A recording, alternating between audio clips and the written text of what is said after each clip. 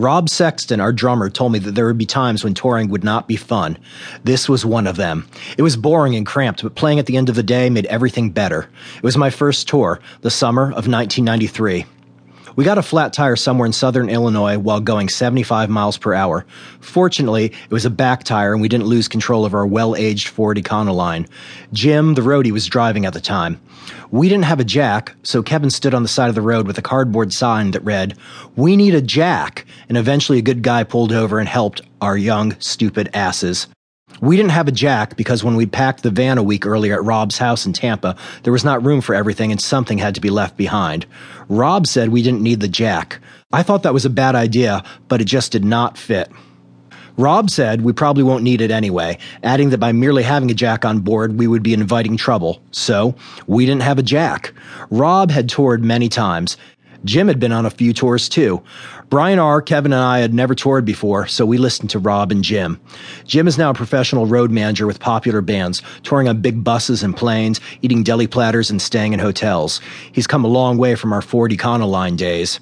The day before we left on tour, we gave the van an oil change and painted it with white house paint, using brushes and paint rollers in Rob's front yard. One time, we were caught in a sudden downpour on I-95 just outside of Richmond, Virginia. It was weather of biblical intensity, and it came out of nowhere. Rob flipped on the windshield wipers, and after about 5 swipes, they stopped in the middle of the windshield.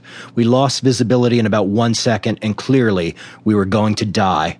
Brian R., who was riding shotgun, let out an ape-like yell and punched the dashboard. The wipers came back on. It was a punk rock miracle. So, we borrowed a damn jack and put on our bald spare.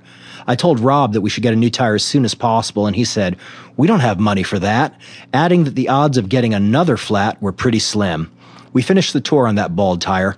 Somehow, we got to Milwaukee with extra time. The gig was at a neighborhood bar called Quarters in a gritty part of town, although all of Milwaukee looked pretty gritty. All You Can Eat, our tour partners for the next 2 weeks, were already there. Rob and Jim knew them from previous road days. Introductions were made. Devin, Myron, Danny, and Craig, California guys who still travel all over the world with their music. Before tour, Rob said that All You Can Eat was a popular band and that playing with them would get more people to see us. All You Can Eat are great guys and a fun band, but Rob greatly overestimated their drawing power. Case in point, Muncie, Indiana. We raced All You Can Eat to Muncie, they in their tan Volkswagen microbus and we in the white house-painted Econoline. We'd split from them for a day to hang out in Chicago, but as we were rolling across the open Midwest, their van appeared out of nowhere and blew past us, blowing the horn, a couple of middle fingers extended from the windows. "Get those fuckers," Rob yelled, and Brian R. gunned the Econoline. There was much finger-flipping, ass-bearing, and the throwing of old food between the two vans, all at ludicrous speed. We beat the Californians by a few minutes, pulling up to the venue several hours early. It was a place called the Dead Pigeon Cafe. We had hours before showtime, so our two bands walked around Muncie in search of something to do. This place looked whipped. After walking for 10 minutes without seeing anything interesting, I spotted what looked like a real punk rocker. It was a hot July afternoon, but he was wearing a leather jacket.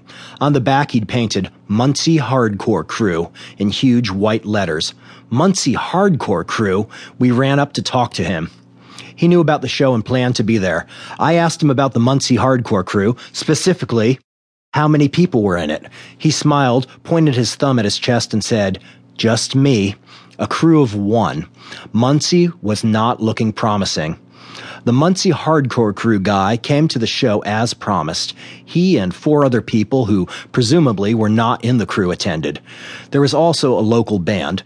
I don't remember their name, but when All You Can Eat was playing, the local band threw firecrackers at them, called them faggots, and ran away.